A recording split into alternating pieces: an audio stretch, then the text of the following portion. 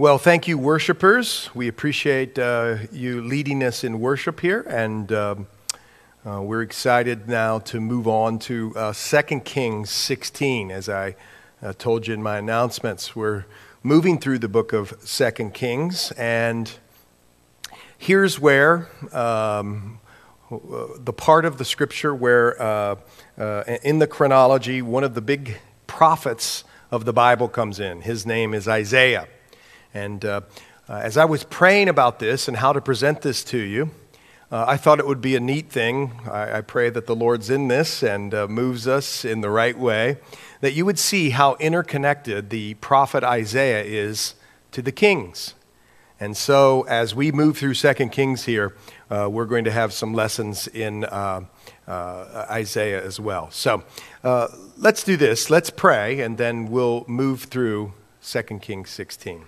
Well, Lord, we come here this night expectant that you're going to do a mighty work in our hearts, that you're going to solidify some things for us, gives us markers and guideposts and through the Old Testament that we can hold on to and our hearts can hold on to. And even more than that, Lord, and better than that, you're going to show us that your plan was being worked out for all the ages. And what a blessing that is to our hearts. Lord, we pray that you'd give us the grace and the resource to live these things out this week and always. In Jesus' name we pray. Amen. Well, we do. We find ourselves now in 2 Kings 16. 2 Kings 16. Let me read it to you or with you. As we move through here. We're just going to read the first 6 verses to begin. Here we go. The word of the Lord. Verse 1, 2 Kings 16. In the 17th year of Pekah, the son of Remaliah, Ahaz, the son of Jotham, king of Judah, began to reign. Ahaz was 20 years old when he became king, and he reigned 16 years in Jerusalem. And he did not do what was right in the sight of the Lord his God, his father David had done. But he walked in the way of the kings of Israel. Indeed, he made his son pass through the fire, according to the abominations of the nations, whom the Lord had cast out from before the children of Israel. And he sacrificed and he burned incense on the high places, on the hills, and under every green tree. Then Rezin, king of Syria, and Pekah, the son of Remaliah, king of Israel, came up to Jerusalem to make war. And they besieged Ahaz, but couldn't overcome him. At that time, Rezin, king of Syria, captured Elath for Syria and drove the men of Judah from Elath. Then the Edomites went to Elath and dwelt there to this day. So what's going on here? Well, listen, we're moving through the 2 kingdoms of Israel. The northern kingdom, which is called Israel, and the southern kingdom, which is called Judah. That kingdom split around 931 or so BC, and now we find ourselves in the 730 BCs. Okay, or BC, in the 730s BC. So we've moved about 200 years. We've gone through approximately 18 of the Israeli kings, the northern kings, and around 11 of the southern kings, okay? And we now, last week we talked about Uzziah back in 2 Kings chapter 15. Now, Uzziah also has another name. His name's Azariah, and we saw what he did and talked about that, and now we come to his grandson, a king named Ahaz, who reigns in Judah, the southern kingdom, 2 tribes, Benjamin, Judah, those 2 tribes, and have a promise from God through David that David's descendants would sit on the throne of Israel, or sit on the throne of Israel and Judah, through Judah, forever. And that will come to fruition, we know, through Jesus Christ when he comes to rule and reign. Well, anyway, this is Ahaz who reigns in Judah. And you see here that he did not do what was right in the sight of the Lord, number 2. verse 2, as his father David had done. Again, his father wasn't David, but he descended from the line of David, and that's why they say it that way. Now, this is something you really need to know. What are we talking about here in verse 3? Well, if you don't want to turn there, just listen for a minute as I turn to 2 Chronicles 28. I'm going to read you from there, which makes it more plain to you what Ahaz was doing, okay? Everybody following?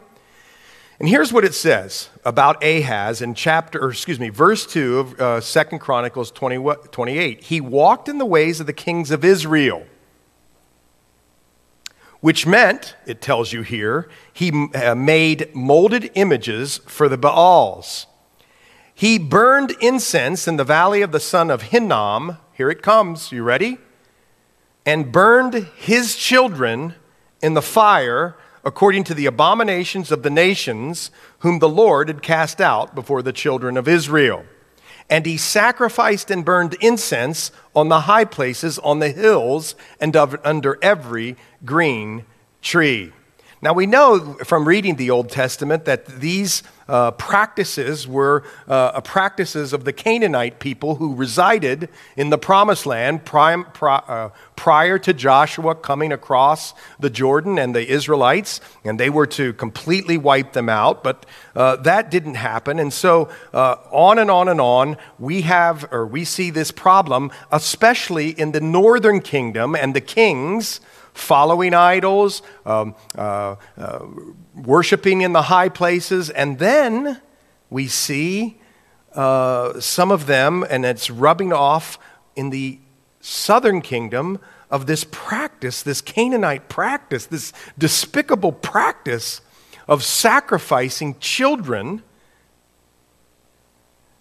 to their gods. It's gotten completely evil and out of control. And it says here that in verse 5, then Rezin, the king of Syria, Syria's to the north of Israel, and Pekah, the son of Remaliah, the king of Israel, came up to Jerusalem to make war, and they besieged him. And again, in 2 Chronicles 28, we're told more of what happened as a result of that battle. The Syrians and the northern kingdom came against Ahaz in the southern kingdom, and it says this. You can just listen. 2 Chronicles 28, verse 5. Therefore, the Lord his God delivered him into the hand of the king of Syria, talking of Ahaz, and they defeated him and carried away a great multitude of them as captives and brought them to Damascus. Then he was also delivered into the hand of the king of Israel, who defeated him with a great slaughter. For Pekah, the son of Remaliah, killed 120,000 in Judah in one day. All valiant men, because they had forsaken the Lord God of their fathers. Zichri, a mighty man of Ephraim, killed Maaseiah, the king's son, Azrikam, the officer over the house, and Elkanah, who was second to the king. And the children of Israel carried away captive of their brethren 200,000 women, sons, and daughters, and they took away much spoil from them and brought the spoil to Samaria. And so we see that the enemies of Judah, including their own brethren, the 10 northern tribes, have surrounded them, and God has allowed this to happen. We see that they're walking away from the way in which God had set up worship for them, and in fact had got to the place where they were even sacrificing their children. How awful and despicable.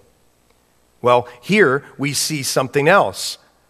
In verse 6 of 2 Kings 16, Rezin, king of Syria, captured Elath for Syria. Now, if you had a picture of Israel, and it looked like a rectangle, and the bottom comes to a point down by the Red Sea. That place, Elath, is the southernmost point of all of the country of Israel. And it was a very important port city for commerce. So what the writer here is telling us, under the inspiration of the Holy Spirit, is that they were not only weakened because of all the people that were killed or taken away, but there was also a very important southern port city that was taken away from them, which weakened significantly their commerce. And one thing else you need to know is right here, most people believe, and I think you'll see that this is so, Isaiah chapter 7 comes in. Isaiah chapter 7. So let's turn there. Isaiah chapter 7. It's astounding how this book fits together. Look at this. Verse 1 of Isaiah chapter 7. Now it came to pass in the days of Ahaz, the son of Jotham, the son of Uzziah. See, he's setting us in the same place that we were in 2 Kings, that this Rezin, king of Syria, Pekah, the son of Remaliah, went up to Jerusalem to make war, but couldn't prevail against it. Now listen, it was told to the house of David, verse 2. Who's the house of David? The house of David is Ahaz and the southern kingdom. It was told, saying, Syria's forces are deployed in Ephraim. So his heart and the heart of his people were moved as the trees of the woods are moved with the wind. Are you catching what's happening here? There was somebody, Isaiah, under the inspiration of God, telling the house of David that Syria's forces would be deployed in Ephraim, and his heart and the heart of his people were moved. Then the Lord said to Isaiah, go out now to meet Ahaz, you and Sher-Shajab, I don't even know how to say it, Sher-Jashub, sorry about that, your son, at the end of the aqueduct from the upper pool on the highway to the fuller's field, and say to him, are you catching what's happening right here? The word of the Lord has come to Isaiah. Isaiah and his son go out to meet with the king of Judah, that's Ahab. And they're told to tell him, verse 4, take heed and be quiet. Don't fear or be faint-hearted. For these two stubs of smoking firebrands, for the fierce anger of Rezin and Syria and the sons of Remaliah, because Syria, Ephraim, and the son of Remaliah have plotted evil against you, saying, let's go up against Judah and trouble it, and let's make a gap in its wall for ourselves, and set a king over them, the son of Tabal. Thus says the Lord God. Listen to this. This is what God is telling King Ahaz through Isaiah. He's telling them this. This plan, it shall not stand, nor shall it come to pass. For the head of Syria is Damascus, and the head of Damascus is Rezin. Within 65 years, Ephraim will be broken, so that it won't be a people. The head of Ephraim is Samaria, and the head of Samaria is Remaliah's son. Now listen, circle this word. If you will not believe, surely you will not be established. If you will not believe, surely you will not be established. In other words, I understand, God's telling Ahaz through the prophet, you feel like all the pressure is coming in on you and your country. But you must turn to me and believe. They're not going to fully conquer you. Listen to this, verse 10. Moreover, the Lord spoke again to Ahaz. He speaks to him again. Ask a sign for yourself from the Lord your God. Ask it either in the depth or in the height above. But Ahaz said, I will not ask, nor will I test the Lord. Why? Because he would be obligated to obey. Then he said, or obliged to obey. Is that a better word? Yes. Then he said, hear now, O house of David. Is it a small thing for you to weary men? But will you weary my God also? He's talking to the king. Therefore, the Lord himself will give you a sign. How about this? Behold, the virgin shall conceive and bear a son, capital S, and shall call his name Emmanuel. Curds and honey he shall eat, that he may know how to refuse the evil and choose the good. Now let's stop right there. He's talk to him about two things. He said, I know it looks bleak. These two have done damage to you, the king of Syria and the king of Israel, but they will not prevail. And oh, by the way, I want you to believe in me, trust me. And now I'm going to give you a sign. And many people believe that this sign was actually fulfilled in the near fulfillment during the time that we're talking about here, during the time of Ahaz. That there was maybe a virgin lady, not maybe, who bore a son and named her kid Emmanuel. But she had natural relations with her husband. But we know that on all of these prophecies of Isaiah, many of these prophecies of Isaiah, not all, but many of the prophecies of Isaiah, there is a near fulfillment, a fulfillment that's happening at the time that it's being written, and then a far fulfillment sometime in the future. And we know that this is certainly a far prophecy of the Lord Jesus Christ himself, who was born to a virgin. She bore a son, and she called his name Emmanuel. She actually called his name Jesus, right? Jesus saves, Yahweh saves. But this name, Emmanuel, describes who he is. Jesus, right, is God saves, God saves, but Emmanuel is God with us, and he certainly was God with us. And here we see a near and a far fulfillment of this Emmanuel prophecy. Well, it goes on and it says, curds and honey he shall eat, that he may know how to refuse the evil and choose the good. For before the child shall know to refuse the evil and choose the good, the land that you dread will be forsaken by both her kings. The Lord will bring the king of Assyria upon you and your people and your father's house, days that have not come since the day that Ephraim departed from Judah. And it shall come to pass that day that the Lord will whistle for the fly. Whistle for the fly. That might be a reference to Egypt and their soldiers. That is in the farthest part of the rivers of Egypt, and for the bee that is in the land of Assyria. They will come, and all of them will rest in the desolate valleys and the clefts of the rocks, and on all thorns and on all pastures. In the same day the Lord will shave with a hired razor, with those from beyond the river, with the king of Assyria, the head and the hair of the legs, and will also remove the beard. It shall be in that day that a man will keep alive a young cow and 2 sheep, so it shall be from the abundance of milk they give that he will eat curds. For curds and honey everyone will eat who is left in the land, because their food would be hard to find. It shall happen in that day that wherever there could be 1,000 vines worth 1,000 shekels of silver, it will be for briars and thorns with arrows and bows. Men will come there, verse 24, because all the land will become briars and thorns.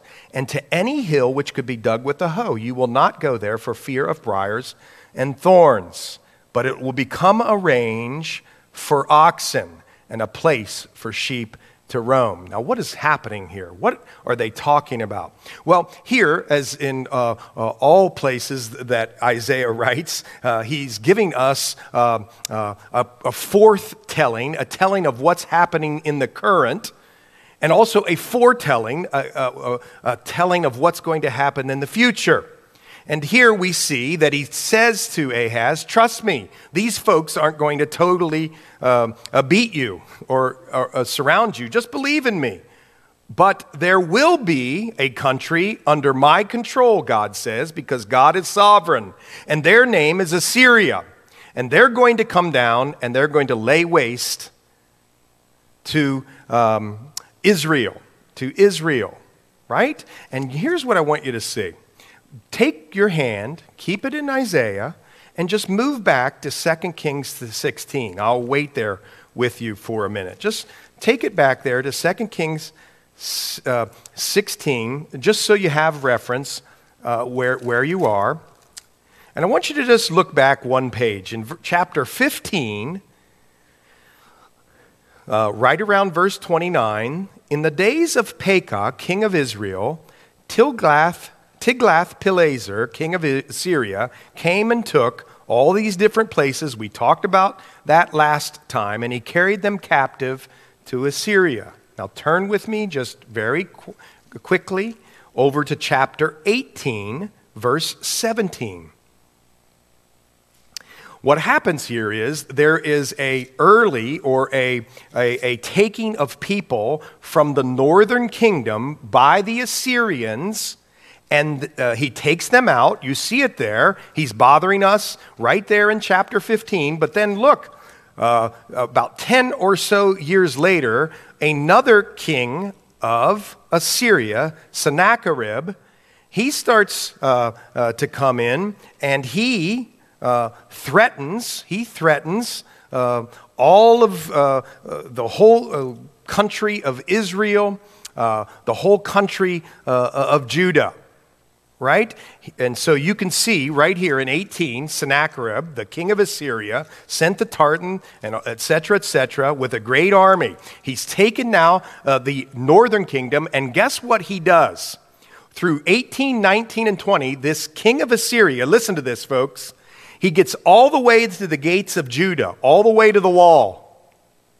And the Bible tells us that right at that time, the king of Assyria is thwarted by an angel of the Lord, and Judah is saved.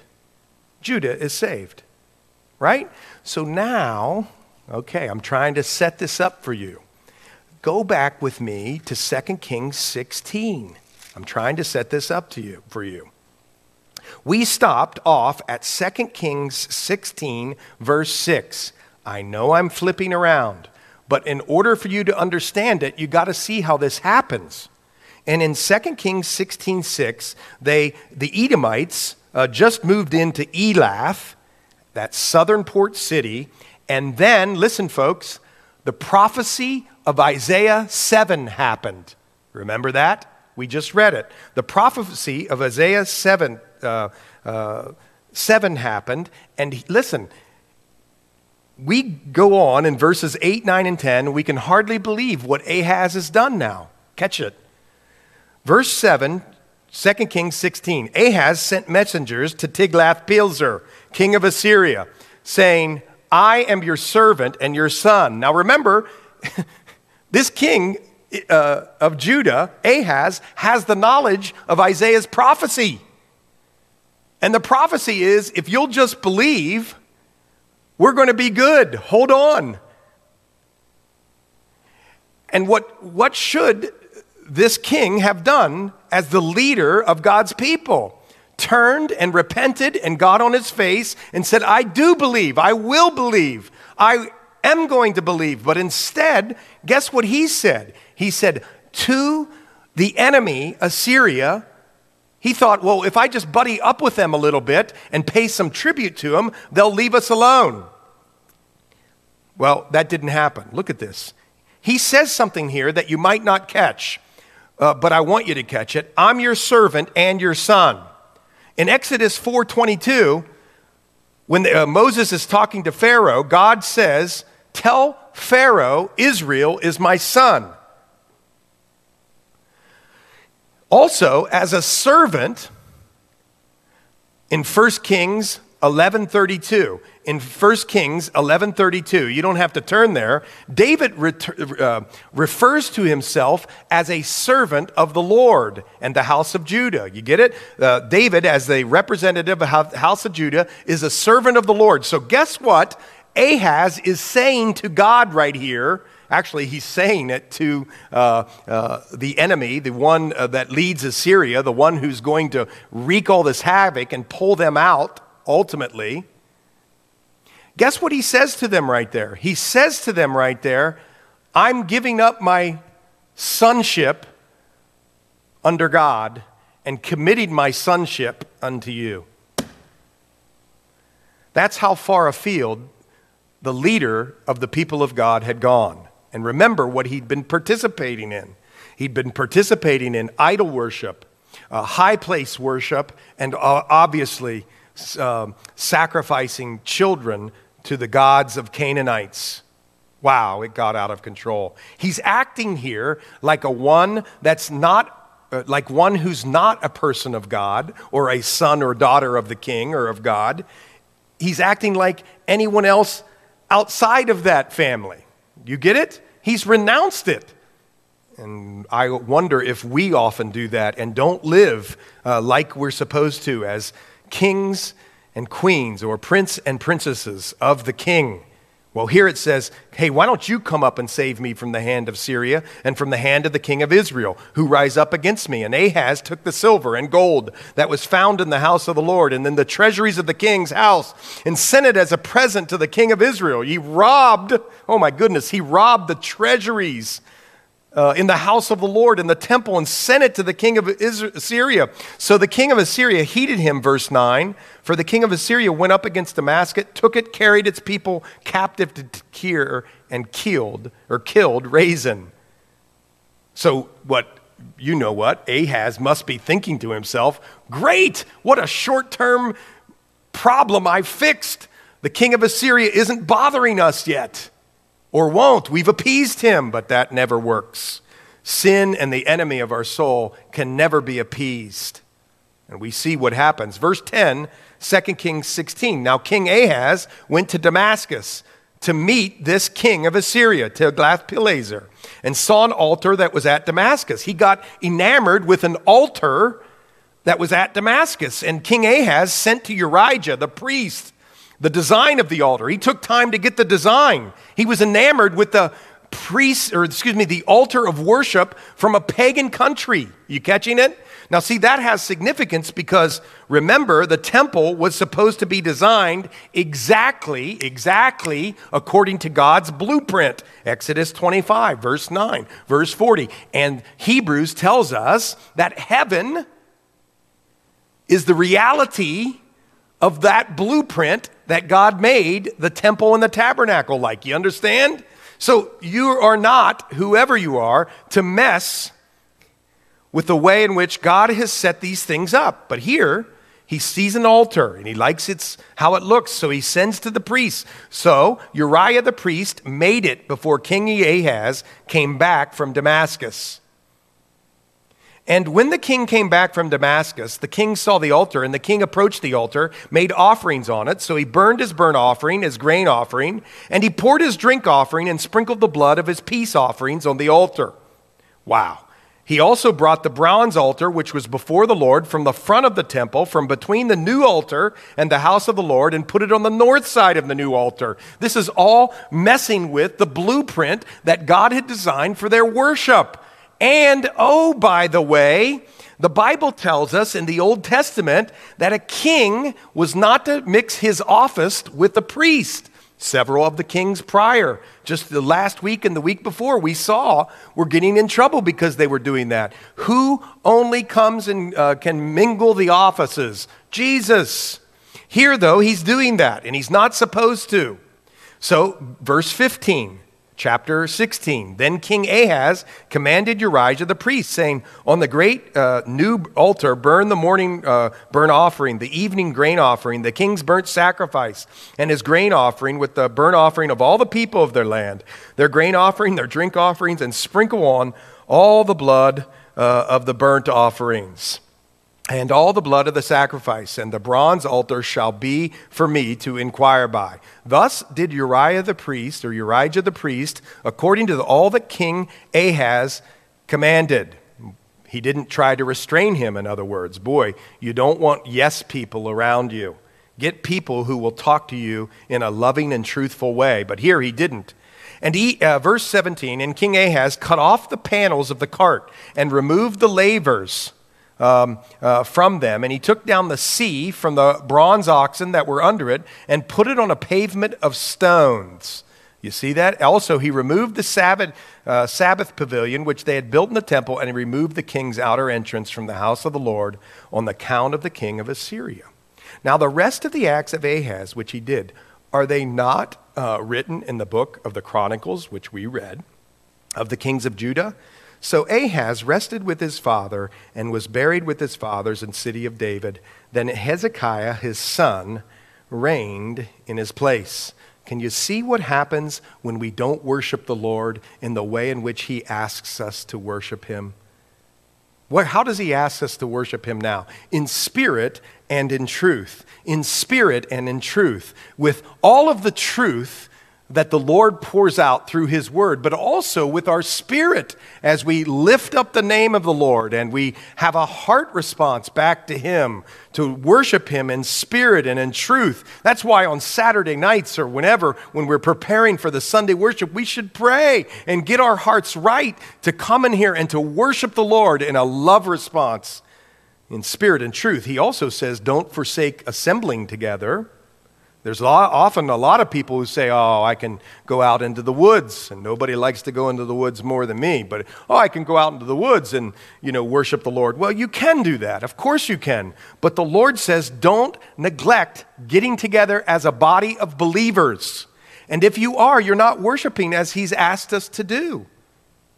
Praise the Lord, and that we keep doing that, and that God gives us wonderful servants here who help us do that. Well, let me ask you something. Let me ask you to do something. Turn now to the book of Isaiah.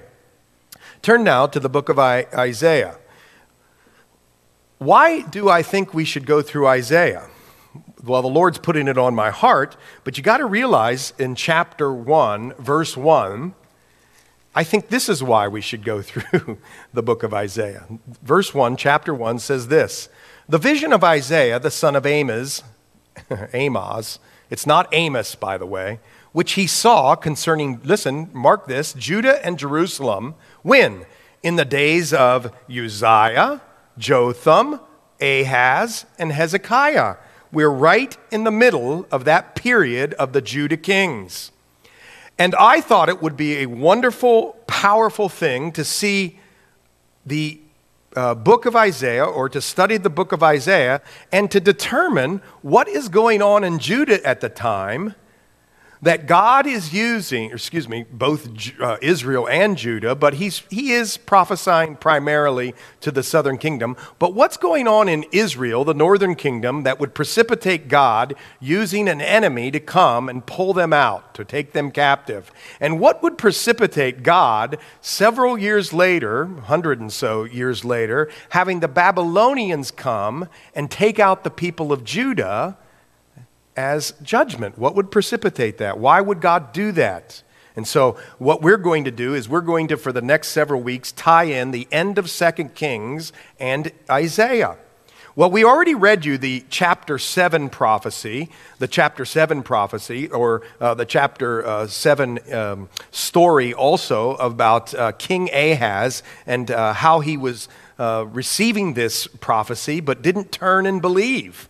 Even when he heard a direct word from the Lord, he didn't heed God's warning.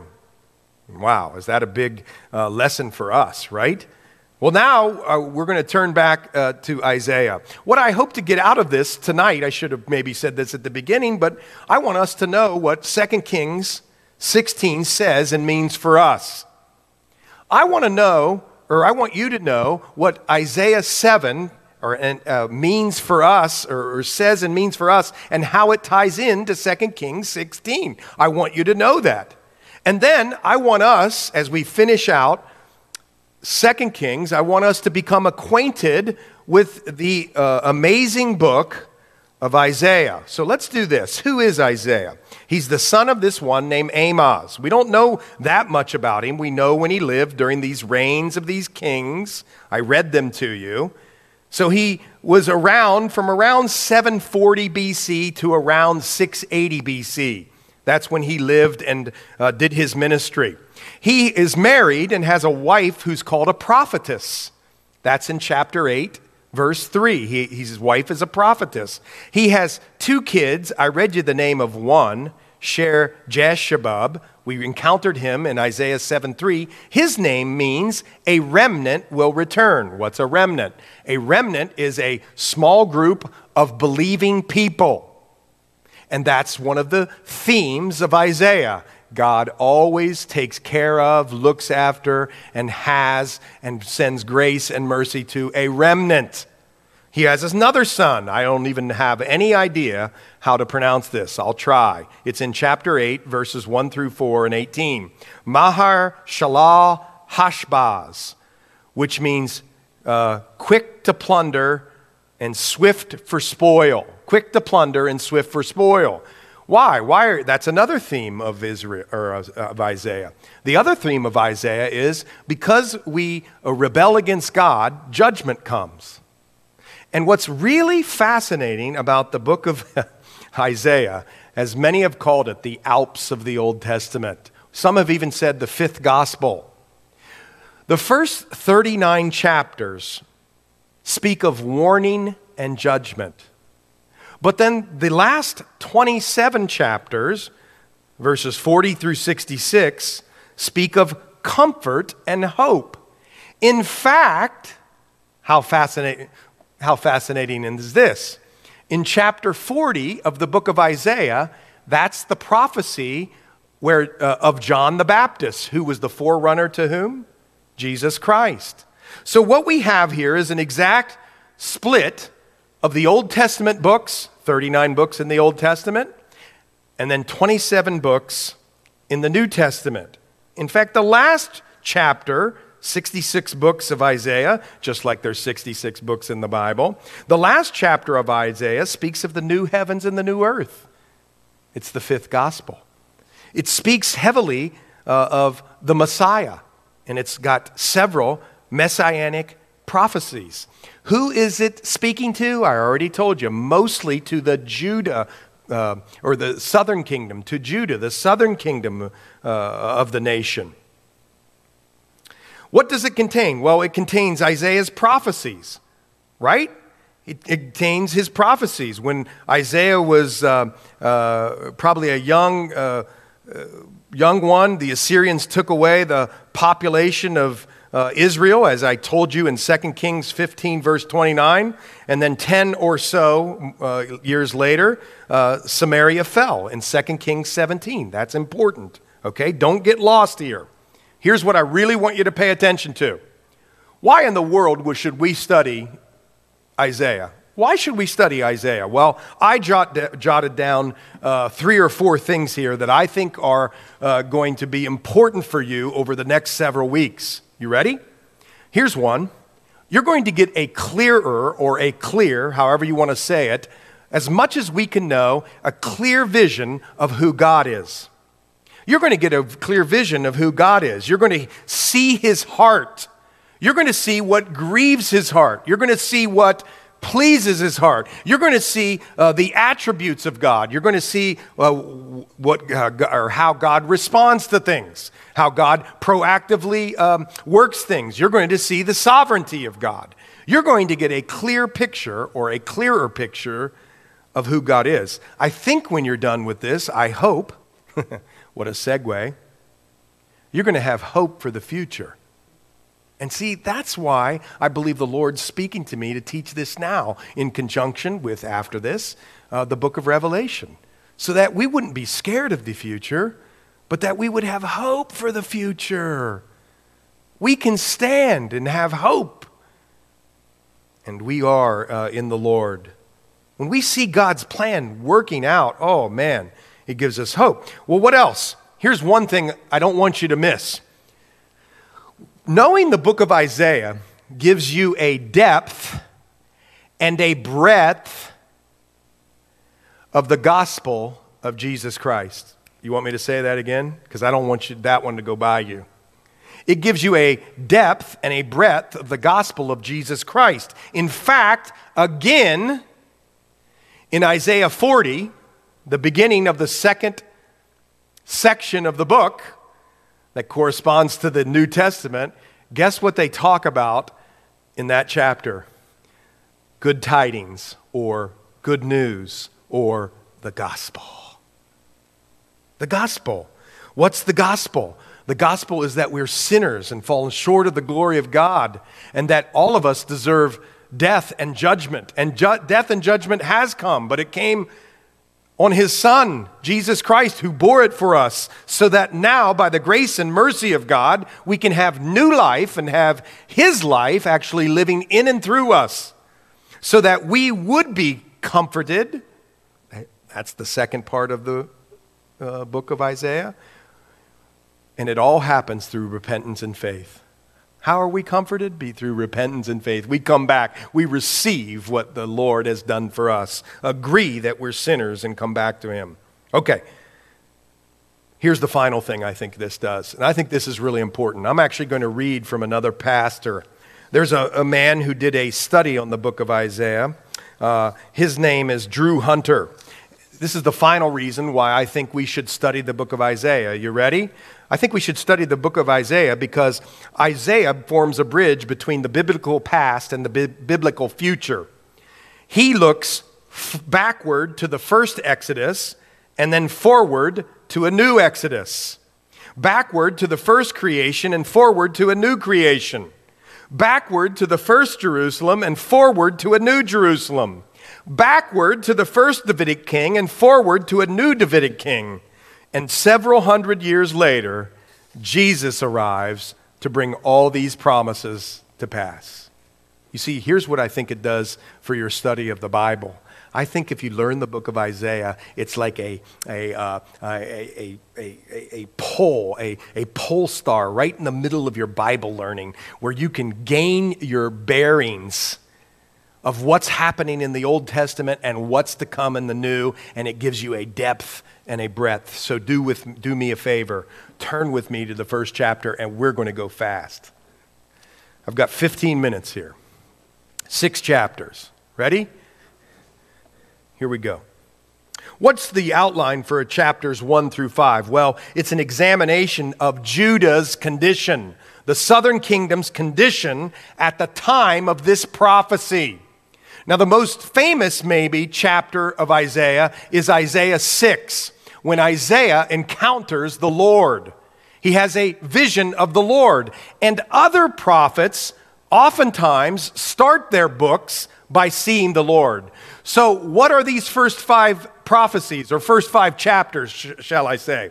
Did they become before Isaiah met the Lord or after? And the answer is, the commentators are split. Some believe that chapters 1 through 5 is just a general indictment of what's going on in Judah. And yes, that is true. Some believe that these happened, or these things happened during the chapter in which I just read to you, 2 Kings chapter 16, which is during the king of Ahaz, when, remember, you'd seen at the end of chapter 15 and on into 16, people being taken out by the Assyrians. Some people believe that's when this prophecy happened. And some people believe that this happened during a subsequent king, the last king. His name was Hezekiah, a prophecy that happened during his reign. Well, whatever. Here's what I think you should know. This clearly is an indictment on Judah and what was going on. So here's another fascinating thing to do for yourself. This is real. This happened during this time, during the 700s BC. Of course, this happened, and Isaiah, who lived contemporaneous with these events, is hearing from the Lord and prophesying against them. And he's telling them what the sins are that are heavy and evil. Well, they're the people of God. And so we're the people of God. So pay great attention, because what is one great thing among many that the Old Testament does? Guess what the Old Testament does? It shows you and I who we are. And these first 39 chapters speak to this country, but also to the people of the country. And now we are the people of God. So it impacts us as well. Here we go, real quick. Verse 1, chapter 1, Isaiah. Oh, by the way, Isaiah means the Lord saves, or the Lord is my salvation, or the Lord is salvation, right?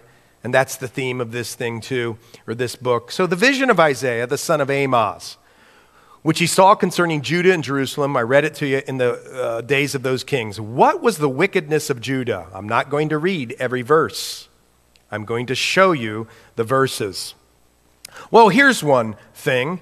The most discouraging thing, or the most awful thing to the Lord, isn't it true? He nourished, in verse 2, and brought up these children, and they have rebelled against me. See, the first and foremost thing that's happening here is the Lord's, as a father, feels terrible because his children are leaving them, not doing the things that he's asked. The ox knows its owner, and the donkey its master, a crib. But Israel doesn't know. My people don't consider. They're no smarter than an ox or a donkey.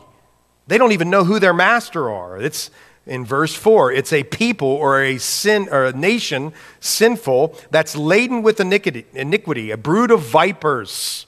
They've forsaken the Lord, verse 4, and provoked to anger the Holy One. Verse 5, why should you be stricken again? You will revert more and more. The whole head is sick and the whole heart faints. Verse 6, from the sole of the foot even to the head, there's no soundness in it, but wounds and bruises and putrefying sores. This is where their disobedience, I'm saying this, has led them to be pussy sores. That's what sin does. It's awful and evil, and it leads to just out of control infection in our spiritual life.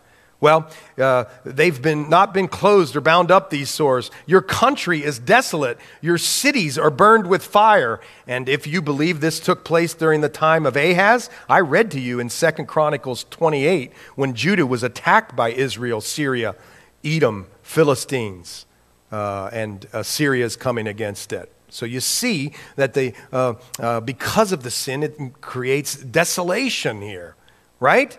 Look down in verse 10 through 15. You're going to read this yourself, and you're going to read every word. We're going to go through all 6 chapters. I want you to see something that the Lord hated during this time. Apparently, during all of this time, the people kept worshiping. And hear the word of the Lord in verse 10. Rulers of Sodom.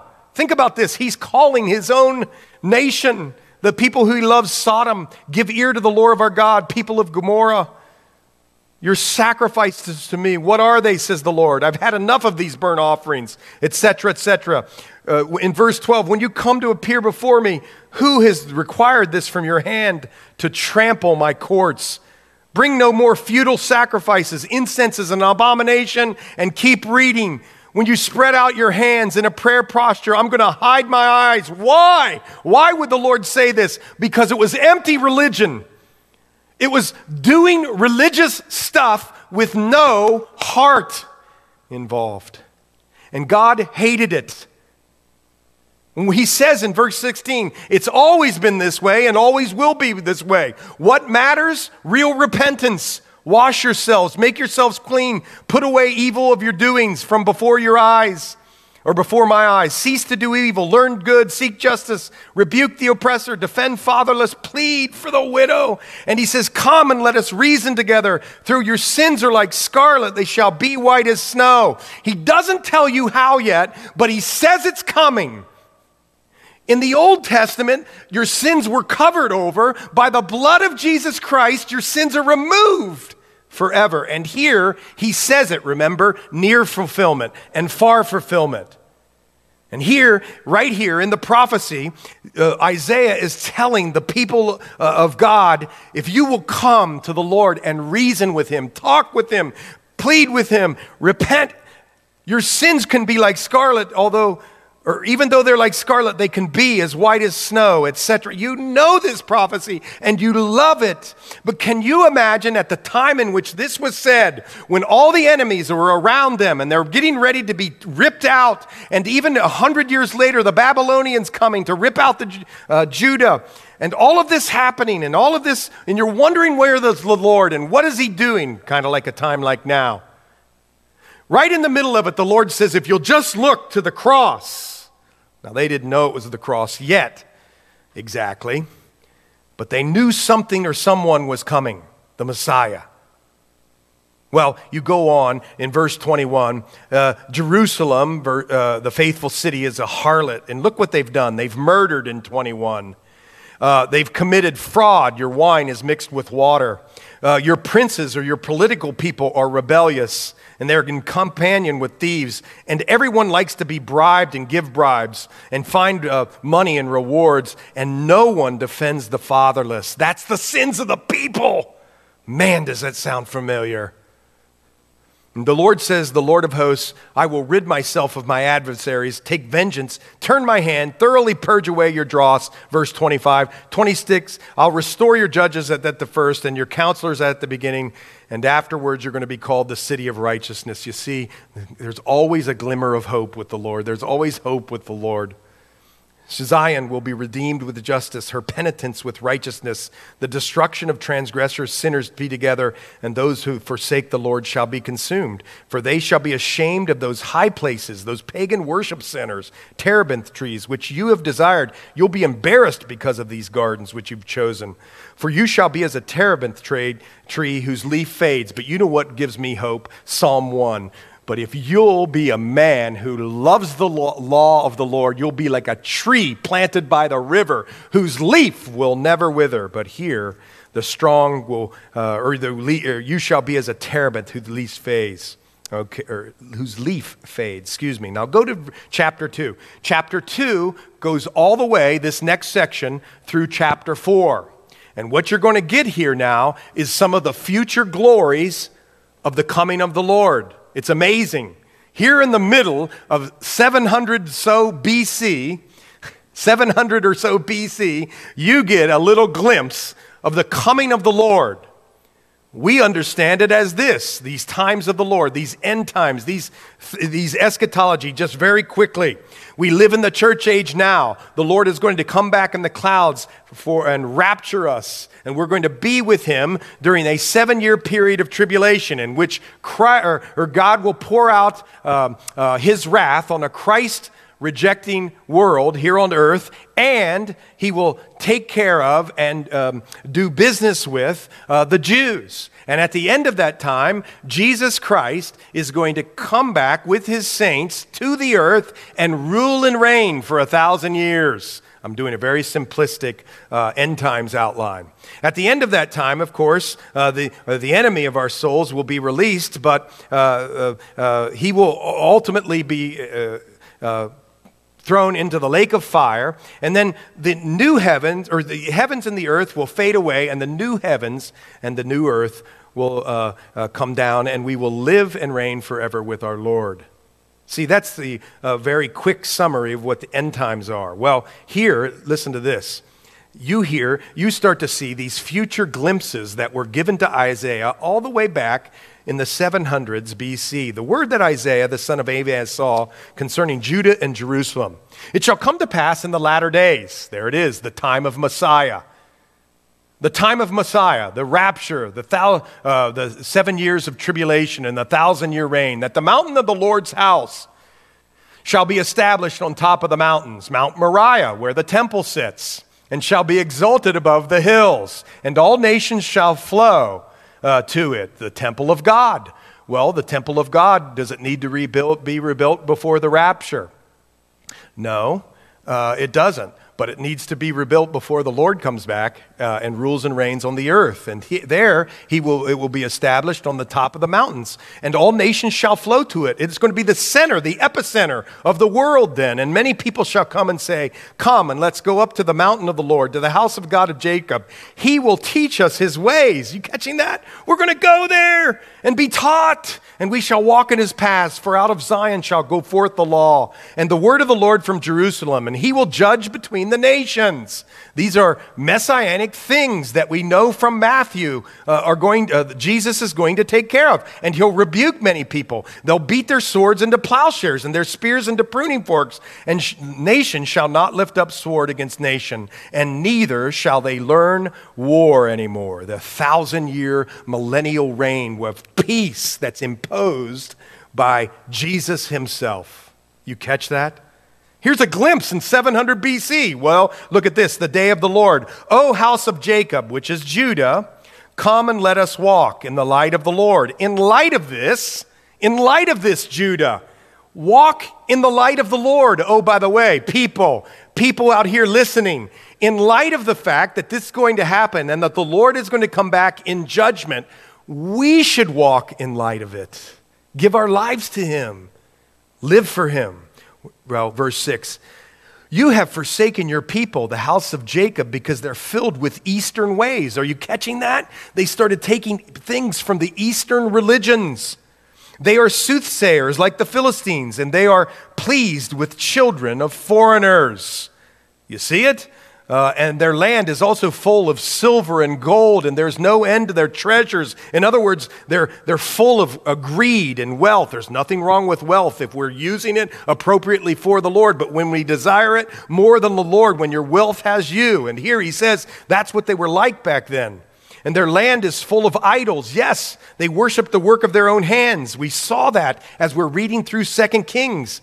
And people bow down, verse 9, and each man humbles himself. Therefore, do not forgive them. In other words, they were worshiping, but they were worshiping the wrong things, like men and idols. Well, 10 through 22 is a description of the day of the Lord. What is the day of the Lord? It's a generic sense. It starts with the rapture.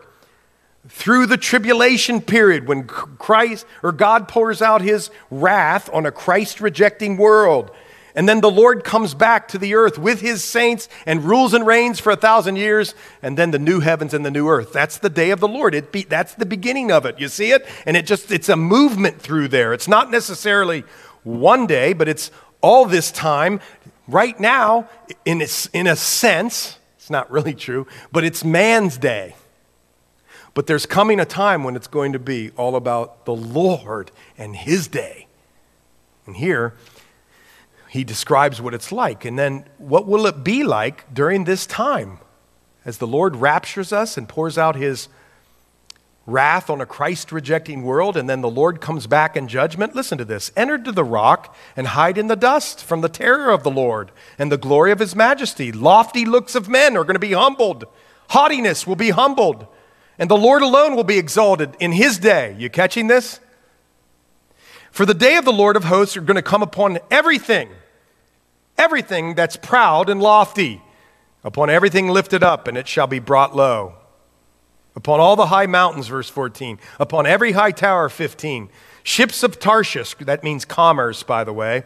The loftiness of man will be bowed down. Haughtiness of men will be brought low. And listen, go to verse 19. They're going to go into the holes of the rocks and into the caves of the earth from the terror of the Lord and the glory of his majesty when he arises to shake the earth mightily.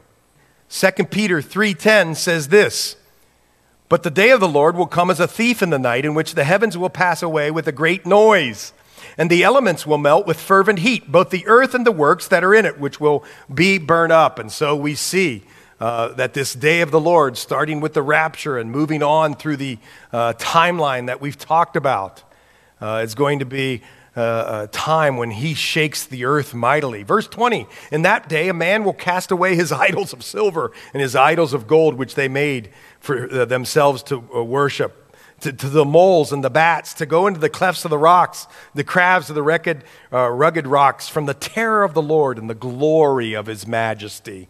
When he arises to shake the earth, that day of the Lord, I'm adding in there. Sever yourselves from such men whose breath is in his nostrils, for of what account is he? In other words, listen to this. You have time now to get on your knees and bow your knee to the name of Christ. But when the day of the Lord comes, you'll be judged. We'll be judged. And if we're not found in Christ, all our loftiness and proudness will be brought low. It'll be terrible. Keep going on. For behold, the Lord of hosts, chapter 3, verse 1, takes away from Jerusalem and from Judah. You're going to see what a society under judgment looks like in this chapter. You got a glimpse here of this coming of the Lord, the day of the Lord, and they were called to live in light of that. We're called to live in light of that. And now you're getting a glimpse in chapter 3 of what it looks like. The stock in the store, there isn't a supply of bread or supply of water in verse 1. The mighty man and man of war, the judge and the prophet and the diviner, and the elder, the captain of 50, and the honorable man, the counselor and the skillful artisan, and the expert enchanter.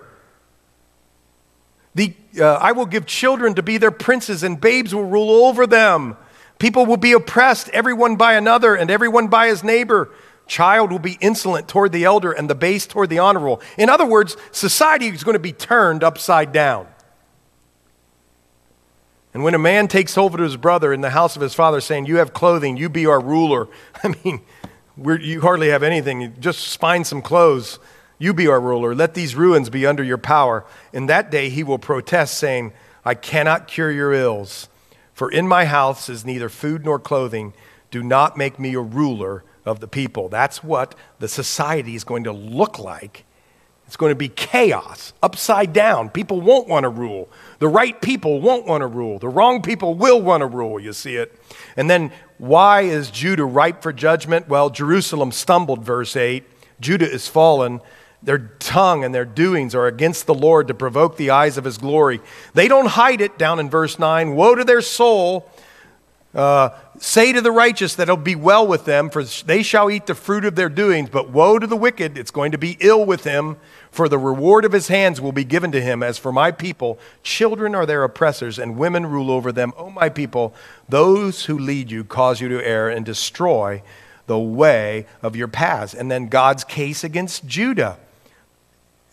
Verse 13, the Lord stands up to plead and stands to judge. The Lord will enter into judgment with the elders of his people and his princes. For you have eaten up the vineyard. The plunder of the poor is in your houses. What do you mean by crushing my people and grinding the faces of the poor? You see how the Lord hates that?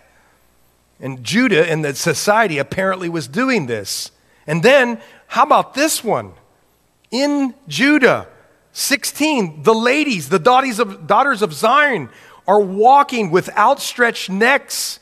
Look at me, and wanton eyes. That means desiring eyes. They were seductresses. They wore these things and they had jingles around their feet, verse 16.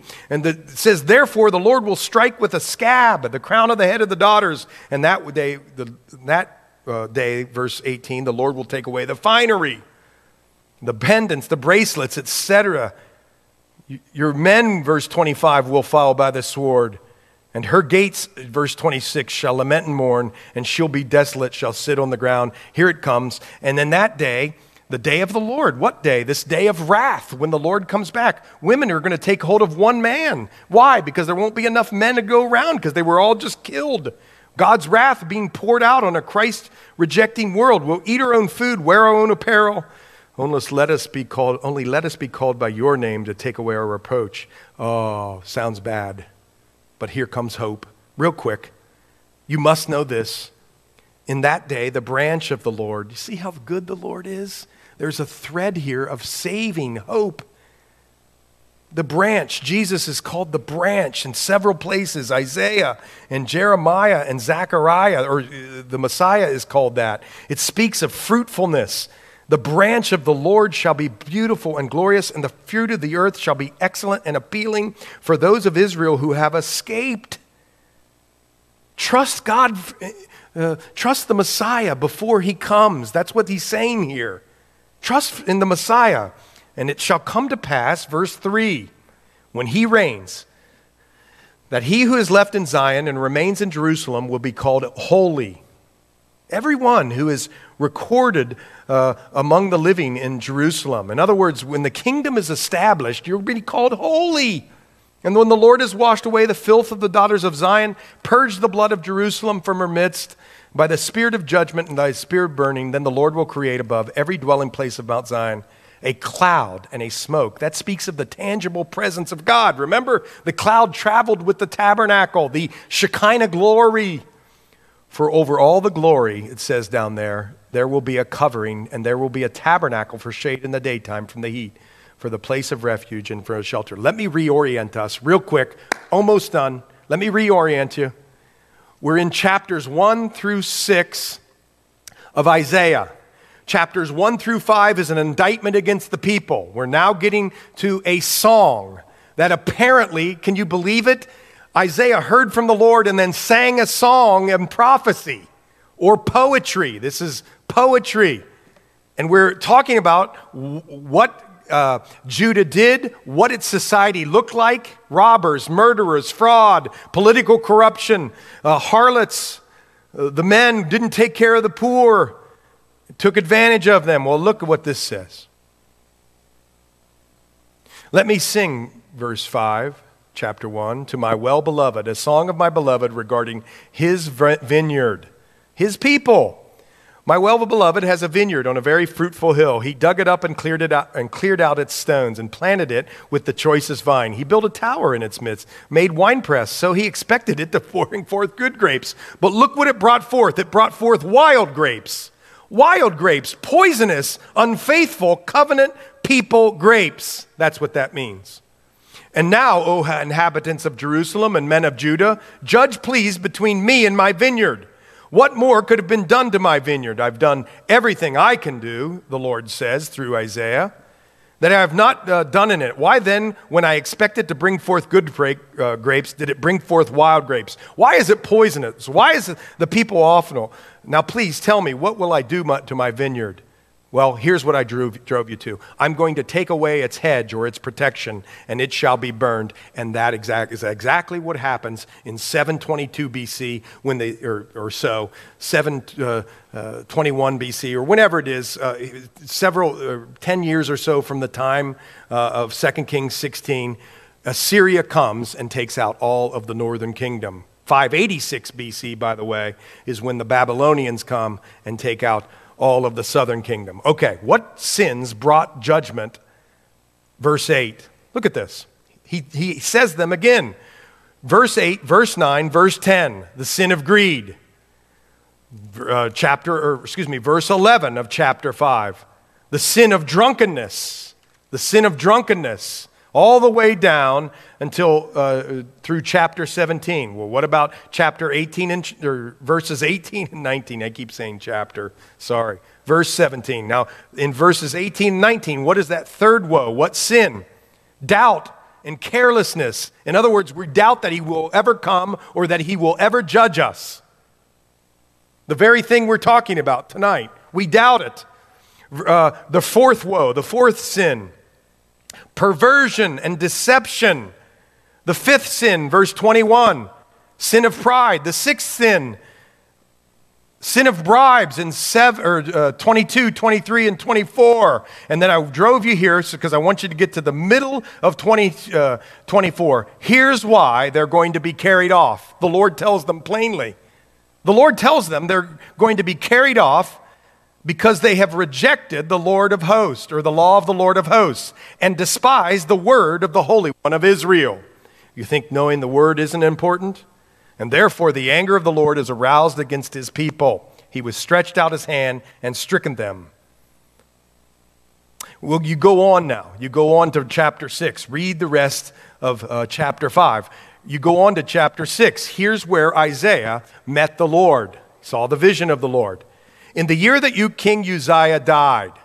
In other words, they're saying here, in the year of a great king dying. It would be like saying, where were you when one of our presidents were assassinated? Well, anyway, he said, I saw the Lord sitting on a throne. Yes, folks, what he wants to tell you, look at this, all of these countries are around them. They're going to receive judgment. There's a remnant of hope. You're worried because you're wondering where God is and why doesn't he treat me better? He's saying right here in the middle of all that, he's sitting on a throne. He's in charge. He's in charge during this pandemic. He's in charge whether the Republicans are in power or the Democrats or the Tea Party or the Independent Party or whatever party. He's in charge. He sits on the throne, high and lifted up, and a train was important for a king. And this train filled the entire temple, means he's really important. And above it stood these burning ones. That's what seraphim means. Each one had 6 wings, like in Revelation 4:8. With 2 he covered his face. No man shall see me and live, the Lord said in Exodus 33. With 2 he covered his feet in humility, and with 2 he flew, and one cried to another, holy, holy, holy. Of course, they're emphasizing how holy God is, but also they're saying one God in 3 persons, holy, holy, holy. And the posts of the door, verse 4, were shaken by the voice of him who cried out. And the house was filled with smoke. Again, that presence of the Lord. So I said, woe is me, for I'm undone, because anybody who actually has an encounter from the Lord knows immediately they need a Savior, that they're undone, that they're a sinner. And here he sees this. Woe is me. The more people walk with the Lord, the more they understand how sinful they have been or are, and that the Lord has come and saved them and given them new life. And now the Lord sees us as righteous, yes, but they understand what they've been saved from. And that's really important. And I dwell in the midst of people of unclean lips, for my eyes have seen the King, the Lord of hosts. Then one of the seraphim flew to me, having in his hand a live coal which he had taken with the tongs from the altar, like the altar of incense. Isn't that beautiful in the tabernacle? Here, the Lord's on his throne, and there's an altar, and it's like the altar and incense. In other words, the Lord hears your prayers, folks.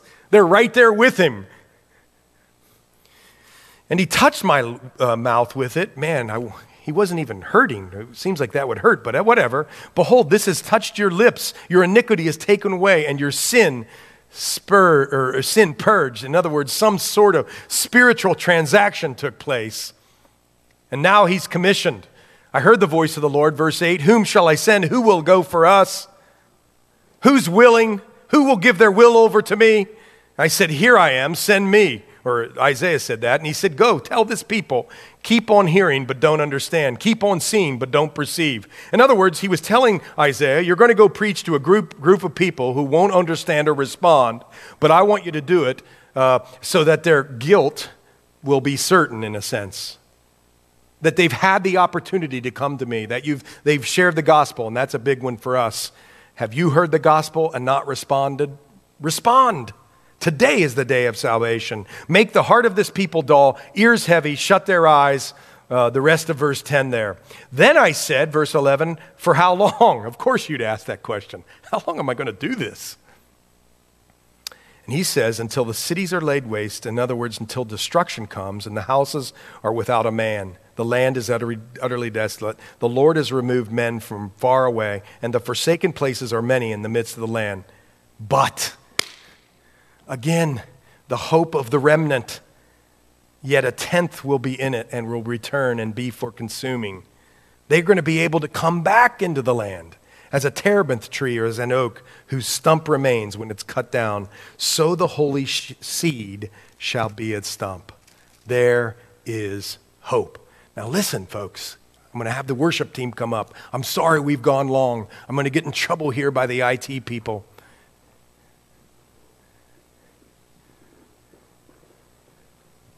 But can you imagine the king having the prophecy from the Lord that happened in Isaiah chapter 7 and not believing or trusting? You say to yourself, no, I can't believe that.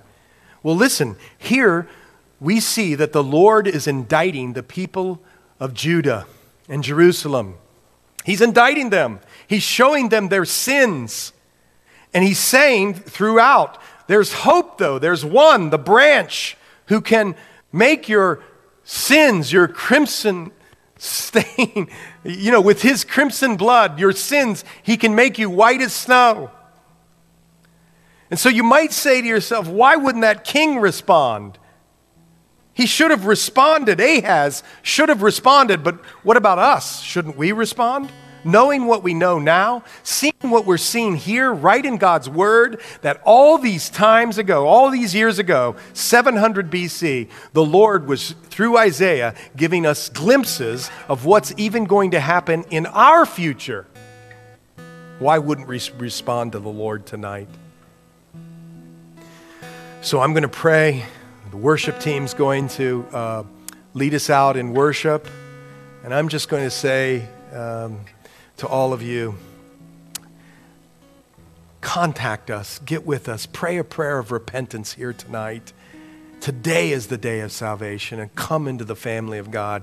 Quit being about fakey, churchy stuff and be it about counting on the Lord for salvation. Let's pray.